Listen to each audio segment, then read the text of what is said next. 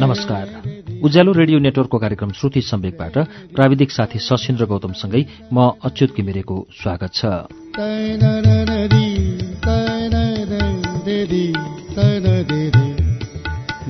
श्रुति सम्वेकको आजको श्रृङ्खलामा हामी बोक र बित्ताहरूको 11औं श्रृङ्खला लिएर आइपुगेका छौं।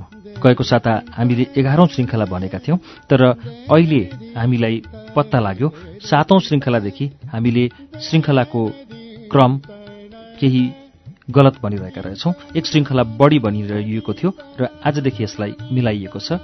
गएको साता 11औं श्रृङ्खला भनिए पनि 10औं श्रृङ्खला वाचन भएको थियो। आज भोक र बित्ताहरूको 11औं श्रृङ्खला वाचन गर्छौं। भोक र बित्ताहरू दौलत विक्रम बिष्टको उपन्यास हो। 2038 सालमा यो पहिलो पटक प्रकाशित भएको हो। अहिले यसको 7 संस्करणसम्म बजारमा आइसकेको छ। सुनौ दौलत विक्रम बिष्टको उपन्यास भोक र बित्ताहरूको 11औं श्रृङ्खलाको वाचन पृष्ठ 155 बाट।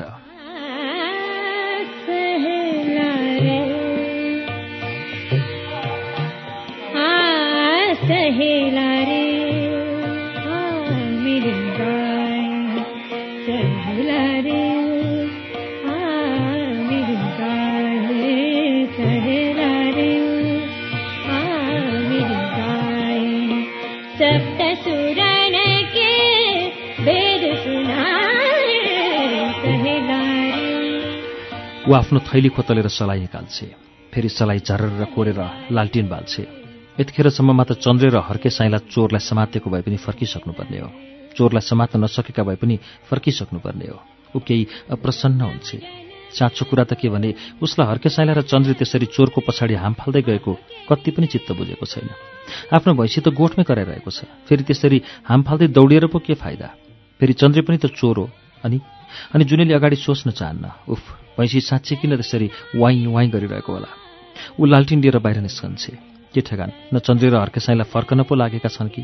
ऊ लालटिन लिएर केही अगाडि अर्थात् गोरेटोसम्म पाइला सार्छे, तर ऊ न चन्द्रेलाई देख्छे न त देख्छे हर्के साइँलालाई।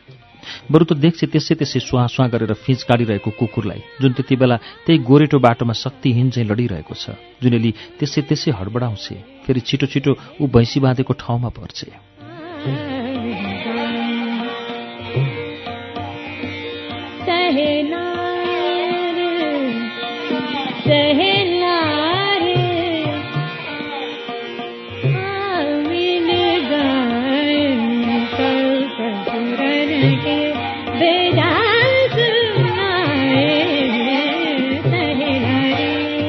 पक्क पर्छ जुनेली।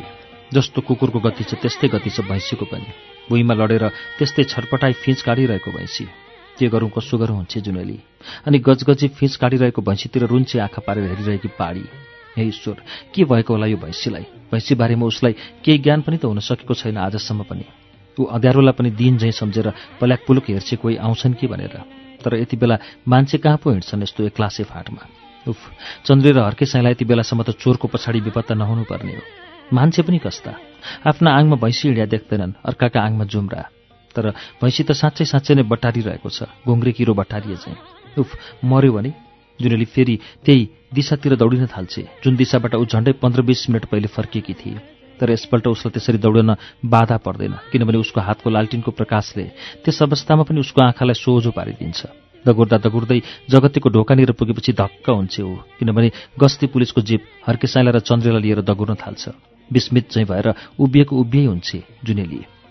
हेर्दा हेर्दै गस्ती पुलिसको जीप क्रमशः अदृश्य हुँदै जान्छ। उसको आँखाबाट उसको विस्मय मानौ बाँचिन्छ। वस्तुस्थितिलाई बुझ्ने चेष्टा गर्छ, तर कतै कोही छैन। केही छिन पहिले वरपर खुलेका झ्यालहरू पनि ड्यामडुम बन्द भइसकेका छन्। जुनेलीलाई कसो रोइदिउँ चाहिँ लाग्छ, तर ऊ रुन्न। जति रुनु थियो केटाकेटी छँदा नै रोइसकेकी छेउ। आँसुका थोपाको अस्तित्व पानीभन्दा पनि सस्तो भएको छ भन्ने सत्यलाई त उसले त्यही दिन अनुभव गरिसकेकी थिए, जुन दिन पहिलोपल्ट उसले कसैको मनी ब्याग उडाएकी थिए। उसको स्मृति फेरि भैँसीतिर फर्किन्छ।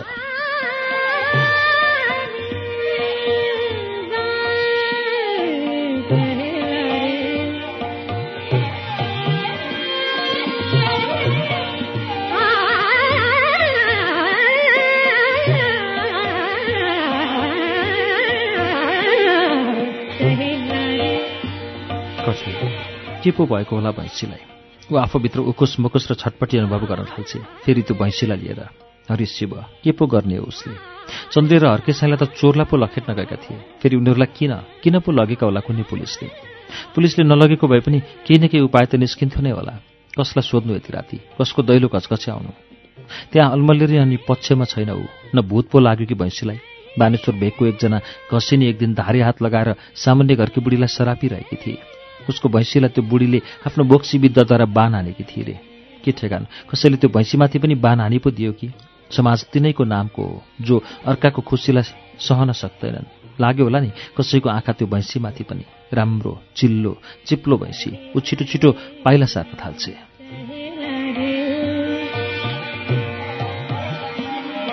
जन्म जन्म को सजन भूले अब के मिले सो बिछुराना जाए उफ त्यो भैँसी मर्यो भने हरि कस्तो बिच्छुकी किसिमको सोचाइ सोचे कि होला उसले। हे बगलामुखी त्यस्तो कुनै हालतमा नहोस्। हे दक्षिणकाली त्यो भैँसी बौरिहालोस्। त्यो बौरियो भने उसले एउटा निखुर कालो बोको चढाउनेछ।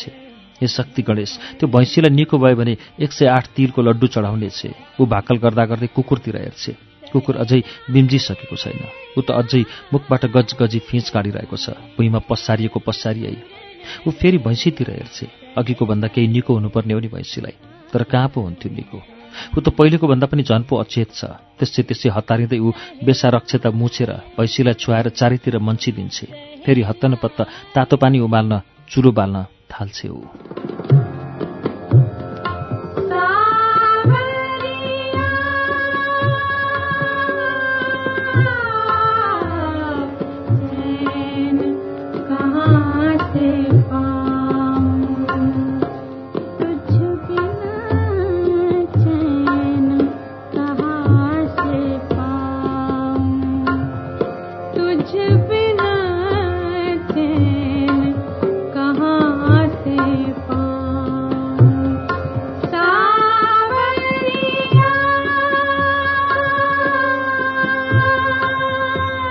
हर्केसाइला र चन्द्रीलाई लिएर गुडेको गस्ती पुलिसको जीप चौकीमा अडिन्छ।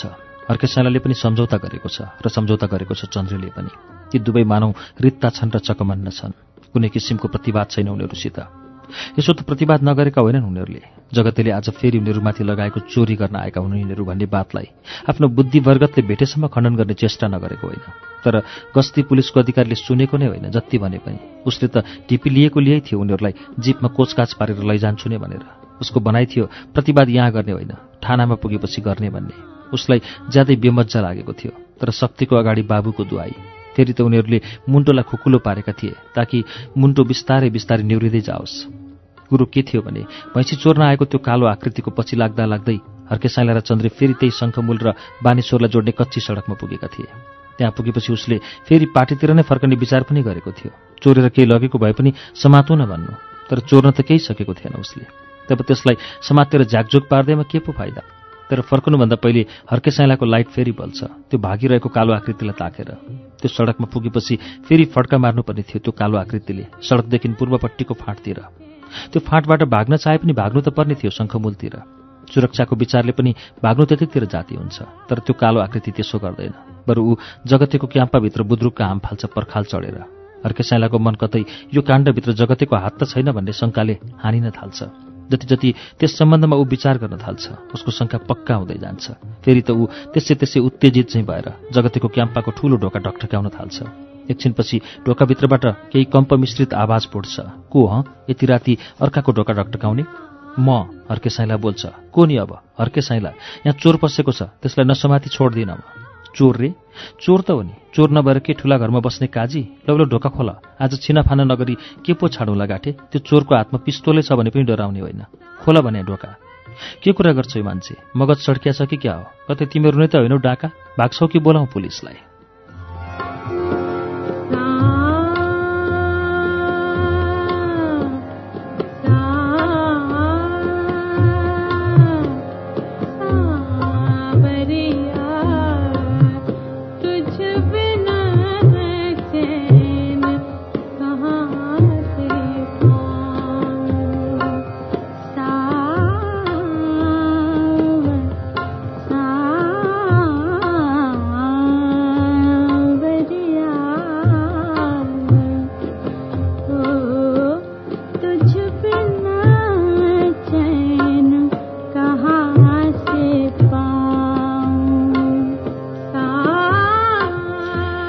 हर्केसाइलालाई उसभित्रको रगत झन् खौले झैँ अनुभव हुन थाल्छ। उसलाई त्यो ढोका नै फोरिदिउँ झैँ लाग्छ लात्तै लात्ताले हानेर। तर आफ्नो विचारलाई उसले कार्यरूपमा परिणत गर्न पाएको पनि हुँदैन। एक तला माथिको कौशीमा देखिन्छ जगती राति सुत्ने लुगा लगाएको। उही पूर्व परिचित किसिमको मुस्कान मुस्कुराएर ऊ बाहिर कोसँग केही अत्तो नपाए झैँ सोध्न थाल्छ, के हो बिरे, त्यो ढोका किन ड्याङड्याङ गरेको? को पो उनको नि? ढोका खोल भनेर पाखुरा खैँचिरहेका छन् यति राति, चोर पस्यो रे। म यहीँ छु, आँखा झिमिक्क पारेको छैन। फेरि त्यसको बाजी बिजुलीको उज्यालोले सब ठोक टड्कारो छ। चोर भावे देख्नुपर्ने होइन र मैले? मेरो विचारमा त यिनीहरू नै डाका गर्न आ जस्तो छन् हजुर। खोल्दैन, अरू कुनै चोर पस्या भए त फेला परिहाल्छ नि। बेसारी चोर निकाल्छ जगते। बिरे कालो निलो हुन्छ। हर्केसाइलाको पाटीदेखि दगुर्दै आएको उसको निधारको पसिना यतिखेरसम्म पनि चुकेको छैन। उसको सास फेराइको गति पनि यतिखेरसम्म पनि नियन्त्रण हुन सकेको थिएन। के ठेगान, हर्केसाइलाले लाइट बाल्दा उसको अनुहारको हुलिया पनि पढेको थियो कि? हुलिया पनि उसको आँखाले पढिसक्या भए लो परेन फसाद। यो जगते काजीको बुद्धि पनि किन पो त्यस्तो बिग्रिएको? माथि बसेको जगते फेरि भन्छ, के डराएको बिरे? ती डाका हुन् भने मेरो हातमा पनि त घिउ जमाएको छैन। मेरो हातमा पिस्तोल छ बुझिस, 6 राउन्डको। बिरी नामधारी त्यो कालो आकृति झन् कालो चाहिँ भएर ढोका खोलिदिन्छ। राम्रो कुरा हो कि उसले पर्खाल हामफाल्नु र हर्केसाइलाले टिनको ढोका ठटाउने समयको बीचमा 2 मिनट फरक हुन गएको थियो। यो 2 मिनटमा उसले कालो कोट फेर्न सफल भएको छ। कालो कोटको फेराइले मात्र त उसको हुलियालाई साट्न सक्ने होइन। के ठेगान, चपक्क खुकुरी हानेर गर्दन छिनाइदियो भने? त्यसैले ऊ ढोका खोल्दै पनि ढोकाको खापाको आड लिन्छ।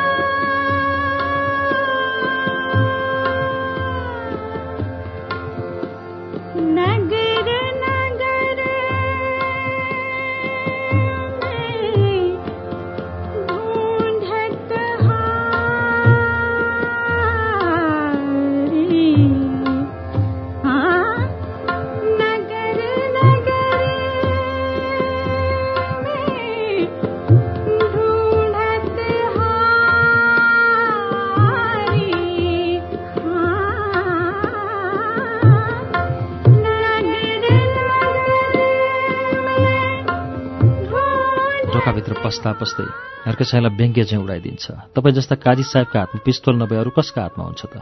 फेरि गाँठे, पहिलेदेखि छर्रावाल बन्दुक खेलाएका हातमा हुन्। तारो कत्तिको सोझो लाग्छ त्यो हेरी मैले पनि देखेका छु नि। ए हर्के दाइ, तिमी? मेरो बासबाट भाग्या चोरी क्याम्पाभित्र पस्या छ काजी। के ठेगान, न घरैभित्र पनि पस्या छ कि? हेर न हेर हर्के दाइ, जगतेको स्वर पहिलेको भन्दा पनि चिप्लो हुन्छ। जहाँ मन लाग्छ हेर, तिम्रो पनि त घर हो। यो तिम्रा निम्ति पनि भित्र खुल्ला छ र बाहिर पनि खुल्ला छ। चकित हुन्छ चन्द्रे, चकित हुन्छ बिरी नामधारी त्यो आकृति पनि जगतेको हर्केसाइलासँगको व्यवहारले। कहाँ जगते सूर्य जस्तो र कहाँ हर्केसाइला जगतेको फाटेको जुत्ता जस्तो। हुन पनि सेता लुगाहरूको छेउछाउसम्म पनि पुग्न नसकेको चन्द्रे र जहिले पनि पाल्तु कुकुर झैँ पैताला चाड्दै गर्दै आएको बिरेलाई के पो थाहा होस् ती दुई अस्तित्वका जीवनका मोडहरूका कथा। बिरेलाई छाडेर चोरको खोजीमा सिङ्गै क्याम्पा चारेर घरभित्र पनि पस्ने मनसायले जब हर्केसाइला पाइला सार्न थाल्छ त्यति बेला झसङ्ग हुन्छ चन्द्रे र साथसाथै झसङ्ग हुन्छ बिरे पनि। त्यति बेला उनीहरूले अत्तो नै नपाउने गरी पसिसकेको हुन्छ त्यो क्याम्पाभित्र गस्ती प्रहरीको जीप। गस्ती प्रहरीलाई जगतेले टेलिफोनको माध्यमबाट त्यति बेला नै निम्ता दिइसकेको थियो जुन बेला हर्केसाइलाले ढोका घचघच्याएको थियो पहिलोपल्ट। त्यस किसिमको सम्भावनाबारे न चन्द्रे र हर्केसाइलाले नै विचार गरेका थिए न त विचार गरेको थियो बिरीले नै। आफ्नो मालिकको बठ्याइलाई बुझेर बिरी मुस्कुराउन थाल्छ तर चन्द्रे लुगलुगाउन थाल्छ वस्तुस्थितिलाई बुझेर। तर हर्केसाइला भने त्यो जीवको उपस्थितिले अलिकति पनि गलेको छैन। ऊ जगतीतिर हेरेर भन्छ, त काजी आज फेरि धोका? जवाफ केही नदिइकन जगती ड्यामडुम ढोका लगाएर भित्र पस्छ। पुलिसको घेरामा परेका हर्केसाइला र चन्द्रे जीपमा थच्चिन्छन्। जीपमा हर्केसाइला आजको स्थितिलाई प्रष्ट पारिदिने चेष्टा गर्छ तर गस्ती पुलिसका अफिसर यही भन्दै मोटो दगुराउन थाल्छन्, जे भन्नु छ ठानामा भन्नु।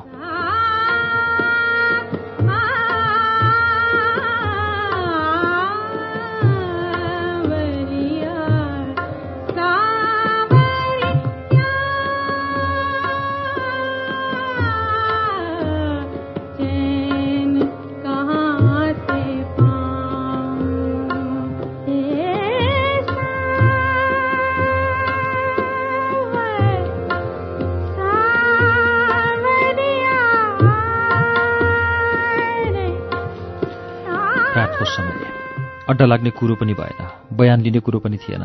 थानाको रजिस्ट्री पुस्तकमा ती दुवैको नाम, ग्राम र हुलिया दर्ता गरी फेरि लगिन्छन् थुना कोठातिर।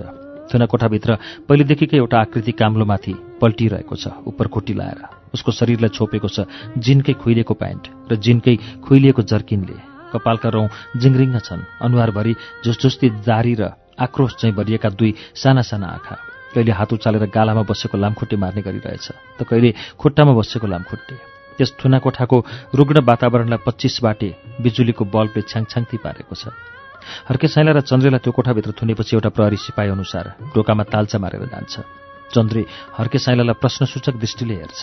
हर्के साइलाको अनुहारमा कुनै किसिमको भावना छैन, तर त्यहाँ पहिलेदेखि नै थुनामा परिरहेको सन्की चाहिँ थुनुवा कुनै महत्त्वपूर्ण कुरा सम्झे चाहिँ जुर्मुराउँझै उठ्छ।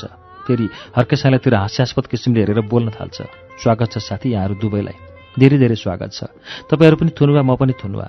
अरू कुनै किसिमको नाताले नभए पनि थुनुवाको नाताले हामी एउटै वर्गको मान्छे। तपाईँहरूसँग बरु चुरोट छ? हर्के साइला र चन्द्रे आँखाले त्यो सन्की चाहिँ थुनुवाको अस्तित्वलाई छाम्न चाहिँ थाल्छन्। त्यो थुनुवा फेरि उही हास्यास्पद किसिमको मुस्कानले आफ्नो कर्मलाई एक हातले ठोकी भन्न थाल्छ, धिक्कार छ मेरो बुद्धिलाई। यस्तै बुद्धि भएकोले त ठेस खाँदै आइरहेको छु जहिले पनि। सोमतको नाताले पहिले त मैले सलाम गर्नुपर्ने हो तपाईँहरूलाई, अनि पो त चुरोट माग्नुपर्ने हो। बरु खै ल्याउनुहोस् हात, गुड मर्निङ गरौँ। बोल्दा बोल्दै एकाएक हर्के साइलाको हात पाश्चात्य सभ्यताको किसिमले समातेर हल्लाउँछ। हर्के साइलालाई उसको हात झड्कारिदिउ चाहिँ लाग्छ।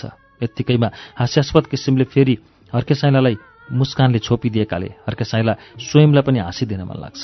त्यो सन्की फेरि चन्द्रेको हात समाएर हल्लाउन थाल्छ। चन्द्रेलाई पनि हाँसिदिउँ चाहिँ लाग्छ, तर न चन्द्रे हाँस्छ न त हाँस्छ हर्के साइला। हाँस्छ त खालि त्यो सन्की थुनुवा। हाँसोलाई भाँचेर भन्छ, खै चुरोट छ तपाईँहरूसँग, भए ल्याउनुहोस् न, धित मारौँ। हर्के साइला आफ्नो खल्तीमा ठोसिएको चुरोटको बट्टाबाट एक खेली चुरोट झिकेर त्यो सन्की थुनुवालाई दिन्छ र अर्को एक खेली आफै सल्काउँछ।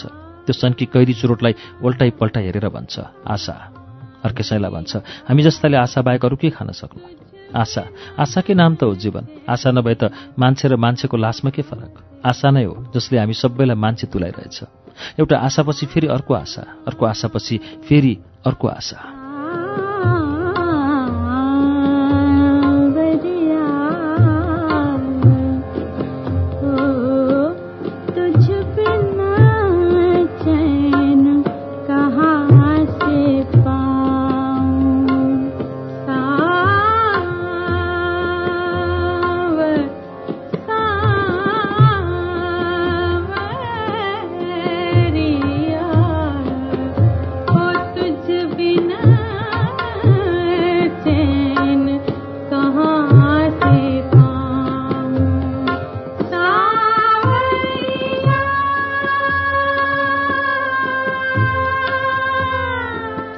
हर्के साइला उसलाई सुन्दा सुन्दै खल्तीबाट सलाई झिकेर झ्यारेर कोर्छ। दुवै त्यसैको आगोबाट चुरोट सल्काउँछन्। ऊ मजाले चुरोटको धुवाँ तानेर आफ्नो अगाडि फुरुरु उडाउँदै हर्के साइलातिर फर्की प्रश्न उडाइदिन्छ, के जुलुसमा भाग लिनुभएको थियो? अह। चन्द्रतिर फर्केर भन्छ, तपाईँ नि, म पनि थिएन। जाति भयो जुलुसमा नपर्नु भएको। जुलुसमा पर्नुभएको भए पानीको प्यास साह्रो बढ्ने थियो। यहाँ त पानी पाइँदैन। त के चोरीमा? हो चोरीमा। चन्द्रतिर फर्केर, तपाईँ नि, म पनि। त तपाईँहरू दुवैजना चोरीमा। उनीहरू दुवैजना चुप लाग्छन्। यसमा लाज के को साथी? चोरी नै त हो। लक्ष्मीको कृपा नपाउनेहरू चोर, लक्ष्मीको कृपा भएकाहरू चोर भए पनि सधैँ। बोल्दा बोल्दै त्यो सन्की थुनुवा फेरि हास्यास्पद किसिमले हाँस्न थाल्छ। कता कता हर्के साइलाको मन अपमानित भए चाहिँ अनुभव गर्न थाल्छ, तर चन्द्रभित्र भने त्यस किसिमको प्रतिक्रिया हुँदैन। हर्के साइला उसको हाँसोलाई भाँच्ने चेष्टा गर्दै भन्छ, तर हामीले चोरी गरेका छैनौँ। चोर कलाउन चोरी नै गर्नुपर्छ र? डाका कलाउन डाका नै गर्नुपर्छ र? ठग कलाउन ठगी नै गर्नुपर्छ? त्यस्तो केही गर्नु पर्दैन साथी हो। यही त तारिफ छ आजभोलिको हाम्रो सभ्यताको। सुनचाँदीका मूर्खहरूले त आफ्नो निधारको कलङ्क त तपाईँ हामी जस्ताको निधारमा सुटुक्क साटी दिइसकेका छन्, कसैले अत्तो पत्तो नपाउने गरी। त्यसैले त पुलिसहरू चोर समात्न सक्दैनन्, चोरीको बातमा रायोको सागको पात समात्ने गर्छन्। ऊ फेरि बेसकरी चुरोटको सर्को तान्न थाल्छ। चुरोटको धुवाँ उडाएर ऊ फेरि उही अर्धसिल्ली चाहिँ किसिमले मुस्कुराउँदै भन्छ, म सुनचाँदीको मुखलाई धुवाँ बनाएर उडाइदिन चाहन्छु, बुझ्नुभयो? कसरी बनाउनुहुन्छ धुवाँ? ऊ फेरि धुवाँ उडाएर मुखले फुरुरु धुवाँ उडाउँदै भन्छ, हेर्नुहोस् यसरी। अब चन्द्रे पनि हाँसिदिन्छ र हर्के साइला पनि हाँसिदिन्छ। ऊ फेरि भन्छ, तपाईँसँग घर छ? छैन। जग्गा जमिन छ? के हुनु नि जग्गा जमिन? किन नभएको हो त? किन नि अब कर्ममा थिएन? भएन। कर्मको पर्खाल उभ्याइदिएपछि सबै कथा च्याट्ट छिनिन्छ, खसी छिने जस्तै। तर मान्छे खसी होइन। कर्ममा छ भन्दैमा डोकामा दुध दोएर पनि त अड्ने कुरो होइन। कर्ममा जहिले दैले सुत्ने ठाउँ र खाने घाँस पाउने छैनस् भनेर पक्का पनि लेखेको हुँदैन होला। मेरो विचारमा त बुझ्नुभयो, यो हल्ला पनि तिनीले गर्न लगाएको हो जो साँच्चैका चोर हुन्छन् र डाका हुन्छन्। को हुन् त ती चोर डाका? को को हुन् नि अब? तिनै त हुन् नि जो पसिनै नबगाएर पनि रातारात लाखौंका मालिक हुन्छन्। अलिकति छुमन्तर गरिदियो पैसाले बकारी भरिन थाल्छ। चोरी डकैती नगर्नेहरू कसले पो पैसामा ओल्टे गर्न पाएको छ? पाउने भए तपाईँले पनि पाउनुपर्ने थियो र हाम्रा यी भाइले पनि। तपाईँ हामी जस्ताले के पाउँछौँ आजभोलिको सोमत मोमतमा थाहा छ? खाली पानी, त्यो पनि स्याउ स्याउ किरा उम्रिएको। कहाँ छ पानीमा किरा? अर्केसाईलाई अलि झोकिन्छ। खास कुरा त के भने त्यो अर्धसिल्लीको फतफत नै उदेक लाग्छ उसलाई।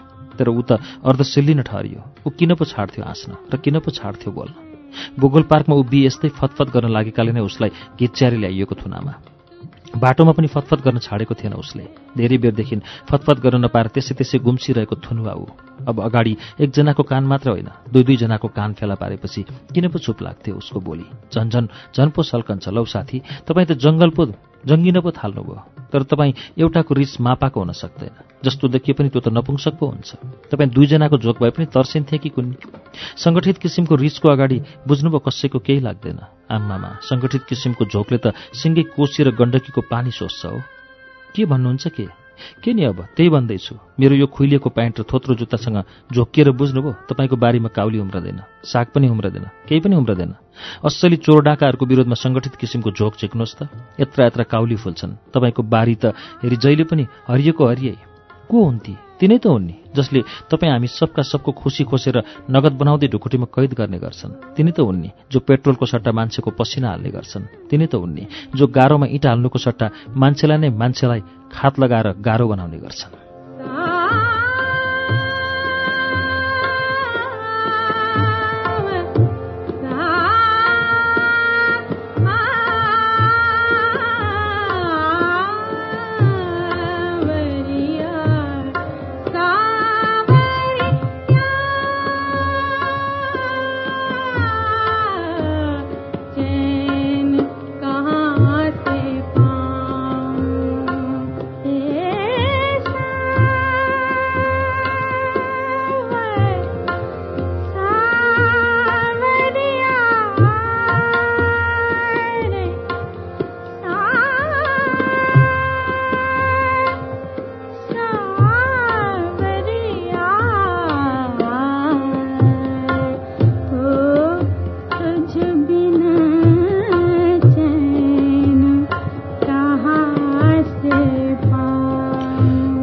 कोठामा एउटा प्रहरी सिपाही अनुहार कुरा सुनिरहेको हुन्छ। हत्तनपत्त अर्धसिल्ली अनुहारको त्यो फतफत आफूभन्दा माथिको अफिसरलाई सुनाउँछ। त्यो अफिसरले फेरि आफ्नो अफिसरलाई सुनाउँछ। त्यसै गरी एक अफिसरले अर्को अफिसरलाई सुनाउँदै फेरि त्यसको प्रतिक्रिया सबभन्दा तल्लो अफिसरको कानमा गुन्ज्दछ। तल्लो अफिसर दुईजना कन्स्टेबललाई फेरि साथमा लिएर ताल्चा खोल्छ। त्यो थुनुवा कोठाको चिल्ली अनुहार फेरि फतफताउन थाल्छ। स्वागत छ श्रीमान, स्वागत छ। तर आउने अफिसर सुनेर पनि त्यो स्वागतलाई सुन्दै नसुने चाहिँ किसिमले बुझ बचाइदिन्छ। ऊ आफ्नो साथमा आएका कन्स्टेबलहरूलाई भन्छ, लौ यो गदालाई लगेर अर्को कोठामा कोछ। तर त्यो सिल्ली हेदैव आफूले आफैलाई किन कोच्छौ बाबा भनेर हल्ला चाहिँ फिजाउन थाल्छ। तर न हर्केसाईले नै त्यो स्थितिलाई बुझेको छ न बुझेको छ चन्द्रेले। दुई कन्स्टेबल सिल्लीको दायाँ बायाँ उभिएर समात्छन् दुईतिरको पाखुरामा। तर त्यो सिल्ली गज्जबको हँसाउने खालको जुका जस्तै मान्छे पो रहेछ। ऊ त पिङ झैँ पो झुन्डिन्छ ती दुई हातहरूको बीचमा। फेरि त झ्याइकुटी पार्दै बाहिर लैजान थाल्छन्। फेरि पनि किन पो छाड्थ्यो त्यो फतफताउन? बाहिर लगेता पनि ऊ फतफताउन थाल्छ। ए बाबु हो, तिमीहरूले मलाई झुन्ड्याएको, तिमीहरूले आफ्नै छोराछोरीलाई झुन्ड्याएको हेर तिम्रा सन्तानहरूको छटपटी। उफ, कस्तो आगोले डढाउन थालेको छ तिनीहरूलाई। साथी हो, लौ हेर आगोको लप्का निभाउने भए लौ हेर निभाऊ है। त्यो आगोले नत्र तिमी पनि डढ्नेछौ, तिम्रा बालबच्चा पनि डढ्नेछन्। सिल्ली अनुहारको स्वर क्रमशः मसिनो हुँदै हर्केसाईले र चन्द्रेको कानबाट बिलाउँछ। एकछिनपछि बाहिर मोटर चलेको आवाज आउँछ।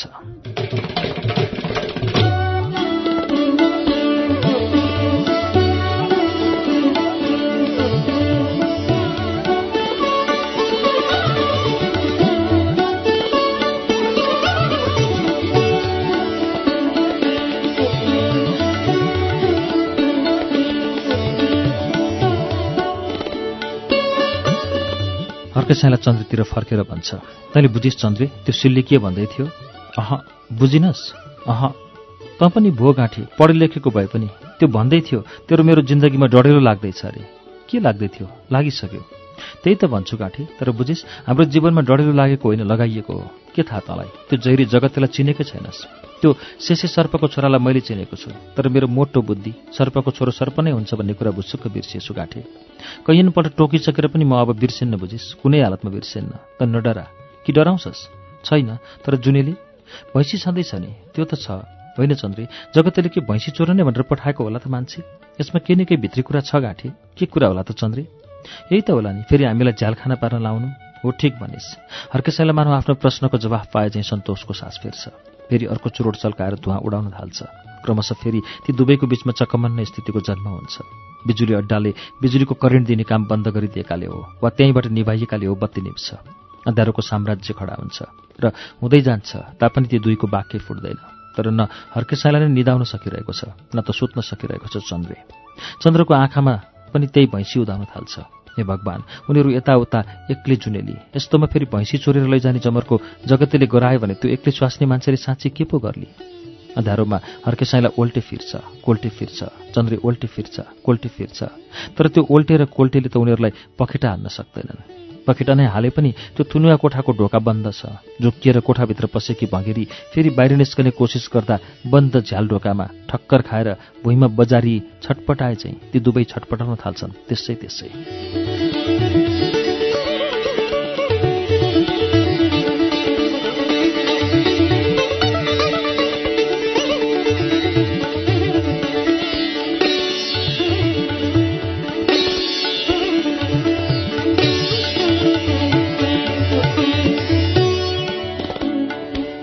फेरि 9 डाँडा पारी सूर्य उदाउँछ।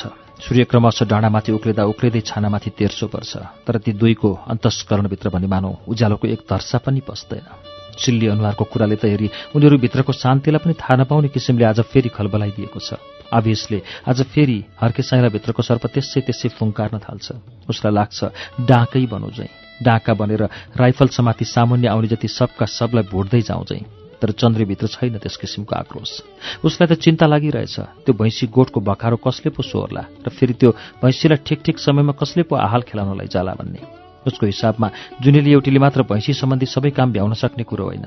उत्तेजनाले हर्केसाईलाई मौन छ भने चन्द्रे मौन छ भैँसीको सम्झनाले।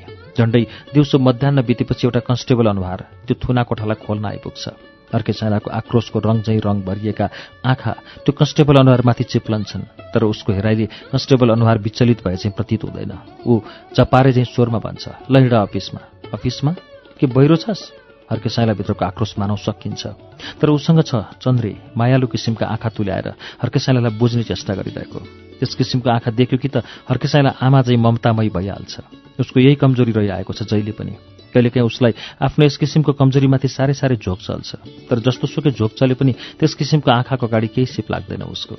जाति नै भयो उसमा त्यस किसिमको कमजोरी भएको पनि, नत्र के ठेगान त्यो थुन्ना कोठाको भित्तो ठटाउँदा स्वयं उसको हात रगत पछि हुन्थ्यो कि न उसलाई लिन आएको त्यो कन्स्टेबल अनुहारको गालैमा चड्कनु पर्ने थियो कि फेरि त्यहाँ कोर्राका कोर्रा र सोट्टाका सोट्टा आमा चकारी गालीका गालीको प्रदर्शनी लाग्ने थियो कि।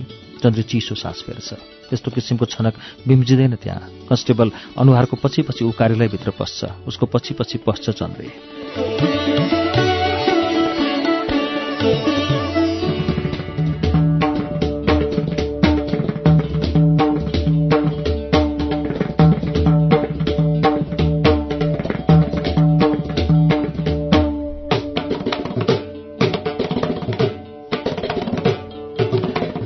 प्रहरी अनुहार एउटा सेक्रेटेरियल किसिमको घुमाउने मेचमाथि दसिएका छन्। शरीरमा छ प्रहरीको औपचारिक किसिमको वर्दी। मोटा घाटा र अग्ला किसिमका प्रहरी अधिकृतको व्यक्तित्व औपचारिक लुगामा प्रभावशाली लागिरहेको छ। अपराधीहरूको मुटुसम्म एकदमै दस्यने किसिमको हेराइ छ उनको। त्यो हेराइले तर्सनुपर्ने हो हर्केसाईलाई अनि तर्सनुपर्ने हो चन्द्रे। चन्द्रे त केही न केही हडबडाउँछ पनि, तर हर्केसाईलाई शालिक चाहिँ उभिन्छ। उससँग आएको कन्स्टेबल भने आफ्ना दुवै बुट ट्याक्क जोडेर सलाम बजाउँदै भन्छ, ल्याएँ हजुर। यिनै हुन् राति ल्याइएकाहरू? हजुर। जब प्रहरी अधिकृत आफ्नो मेचबाट उठेर आफ्नो हातको कालो डन्डालाई दुवै हातमा खेलाउँदै हर्केसाईलाई र चन्द्रलाई खाइ पो हालौँला कि भने चाहिँ आँखाले हेर्न थाल्छन्। हर्केसाईलाई भित्रको शालिक मानव अझ दह्रो हुन्छ। चन्द्रले मुटु भने झनन्न हुन्छ, करेन्टले छोइए चाहिँ।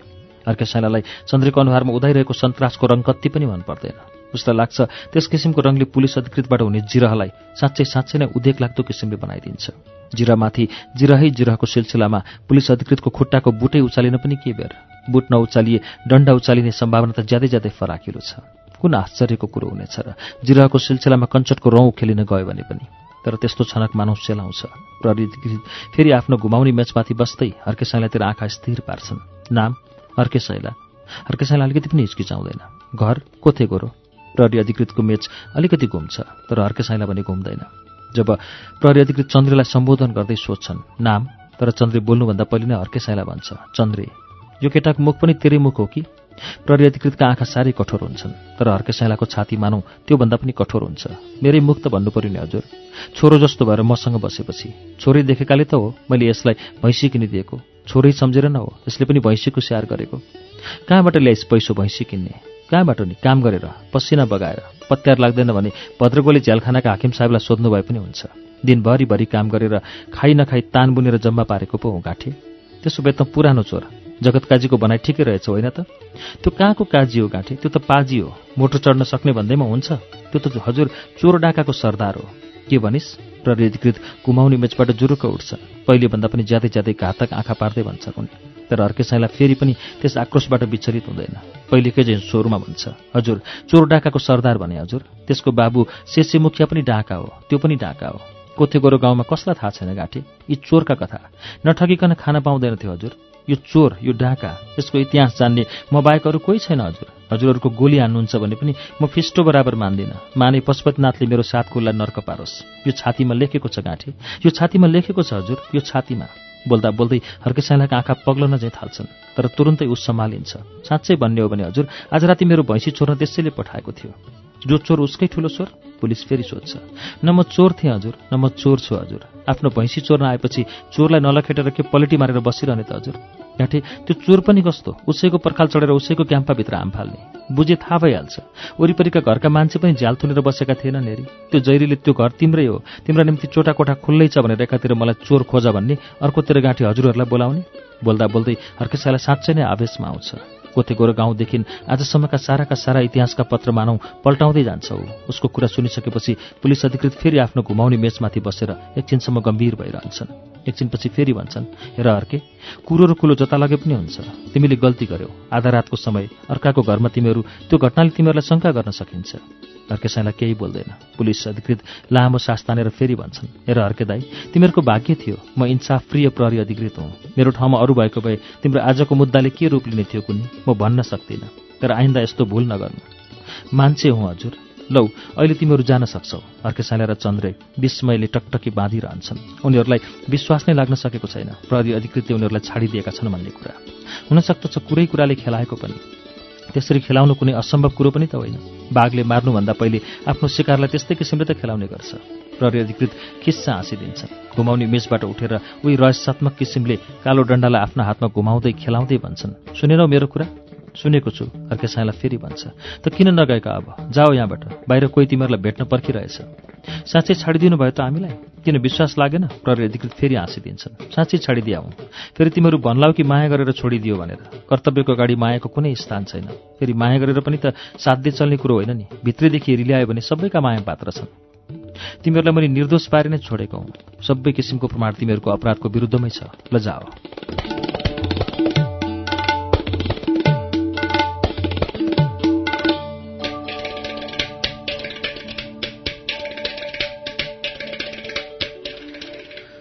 अब त सत्य भएन होला। हर्के साइला र चन्द्री हर्षले त्यसै गदगद हुन्छन्। उनीहरूलाई झ्यालखान नगइकन यहीँबाट, त्यो पनि यति चाँडै फर्किन पाइएला भन्ने आशा थिएन। दुःखमा दुःखी नहुने, सुखमा सुखी नहुने, अर्थात् दुवै स्थितिलाई समान किसिमको मानेर हिँड्ने आत्मज्ञानी होइनन् उनीहरू। उनीहरू त हुन् आँसुलाई आँसुकै रूपमा र हर्षलाई हर्षकै रूपमा ग्रहण गर्ने जीवहरू। त्यसै गदगद भएर प्रहरी अधिकृतलाई सलाम बजाई बाहिर निस्कन्छन्। क्याम्पा बाहिरको ढोकैनिर भेटिन्छे जुनेली। हर्षले त गदगद हुनुपर्ने हो, जुनेली पनि। यति चाँडै थुनाबाट फुस्किन सके बापत उसले हर्के साइला र चन्द्रेलाई केही न केही हातमा राखिदिनुपर्ने हो सगुनको रूपमा। तर सगुन कहाँ? उनीहरूलाई देखेपछि बरु त झन् बरबर्ती आँसु पो खसाल्न थाल्छे। धक्क हुन्छ हर्के साइला र चन्द्रभित्रको खुसी। कहिले पनि नरुने जुनेली आज किन पो रोएकी होली? कतै कसैले उसैमाथि कुनै भयानक काण्ड त गरेन? हर्के साइला र चन्द्रे उसलाई छाम्ने चेष्टा गर्दा गर्दै उसको नजिकै पुग्छन्। हर्के साइला सोध्दछ, किन रोएकी जुने? जवाफमा जुनेलीको आँसुको भल झन्झन फुट्न थाल्छ। चन्द्रेको मन खुल्ला हुन्छ, तर ऊ हर्के साइला र जुनेलीको कुराकानीको बीचमा पर्खाल बन्न चाहँदैन। हर्के साइला सोध्दछ, राति कसैले केही गर्यो कि क्या हो तँलाई? केही गरेन। हर्के साइला र चन्द्रे दुवै सन्तोषको सास तान्छन्, तर जुनेलीका आँखाका आँसु भने रोकिँदै रोकिन्न। हर्के साइला फेरि सोध्छ, किन रोएकी त त्यसो भए? जुनेली रुँदा रुँदै भन्छे, काका भन्न हाम्रो भैँसी काका। के चोरेर लग्यो? झस्केर सोचे चन्द्रे। मलाई त शङ्का त लागेको थियो। चोरेर लग्या भए खोज्न सकिन्थ्यो चन्द्रे। हाम्रो भैँसी त भन्न के भयो भैँसीलाई? मेरो मन आत्तिसक्यो। कसरी भनौँ काका? कुन मुखले भनौँ? हाम्रो भैँसी काका, हाम्रो भैँसी के मर्यो? जवाफमा जुनेली अब त्यसै फुटेर नै वहाँ रुन थाल्छे। चन्द्रे पनि रुन थाल्छ र रुन थाल्छ अर्के साइला पनि। क्रमशः बाक्लिँदै जान्छ त्यो पुलिस क्याम्प बाहिर विषादको छाया।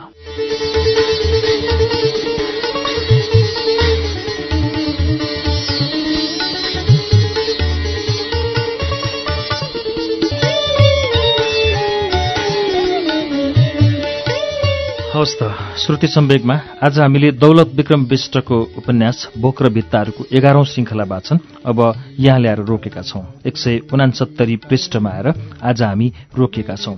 गएको साता तपाईलाई 11औं श्रृङ्खला वाचन भनेका थियौं, तर त्यो 10औं श्रृङ्खला थियो र आज बल्ल हामीले 11औं श्रृङ्खलाको वाचन प्रस्तुत गर्यौं। 7औं श्रृङ्खलादेखि यो श्रृङ्खलाको क्रम बिग्रिएको थियो र यहाँ आएर 11औं श्रृङ्खलामा हामीले मिलाएका छौं र श्रुति सम्वेगमा यसको बाँकी अंश 12औं श्रृङ्खला अर्को दिन फेरि प्रस्तुत गर्छौं। दौलत विक्रम बिष्टको उपन्यास भोक र भित्ताहरूको वाचनलाई सुहाउँदो यो नेपाली गीतसँगै आजको प्राविधिक साथी सशिन्द्र गौतम र म प्रस्तुता अच्युत घिमिरे बिदा चाहन्छौं।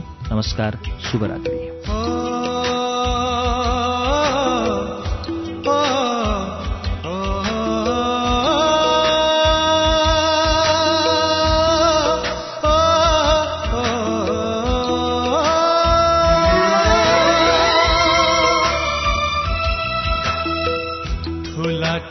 महल होइन, सिकाउने झुपडी देऊ, दैव हिंसा माग्ने मैदान होइन, धानु मार्ने खेत देऊ, झुपडीमा हात तिखार्छु, खेतैभरि पसिना चौछु, अब आउने साल हेर, हो मेरो चन्द्र सूर्य फरफराउँछु, लहराउँछु, हो फरफराउँछु।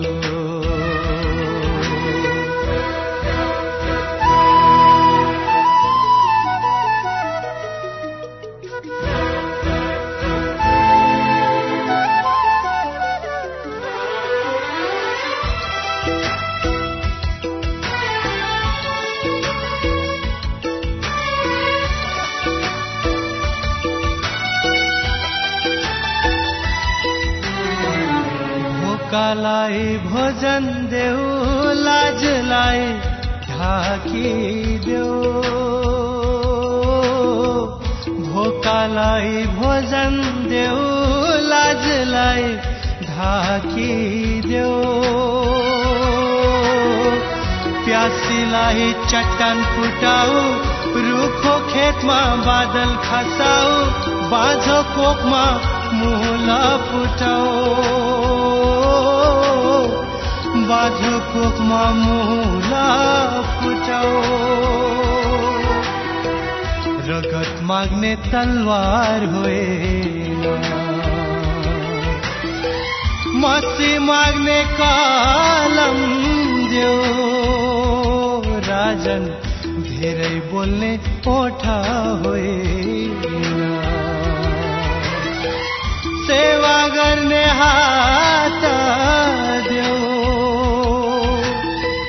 इतिहासमा आजै लेख्छु, हाते मालो म आजै बुन्छु, अब आउने साल हेर, मेरो चन्द्र सूर्य फरफराउँछु, लहराउँछु, हो फरफराउँछु।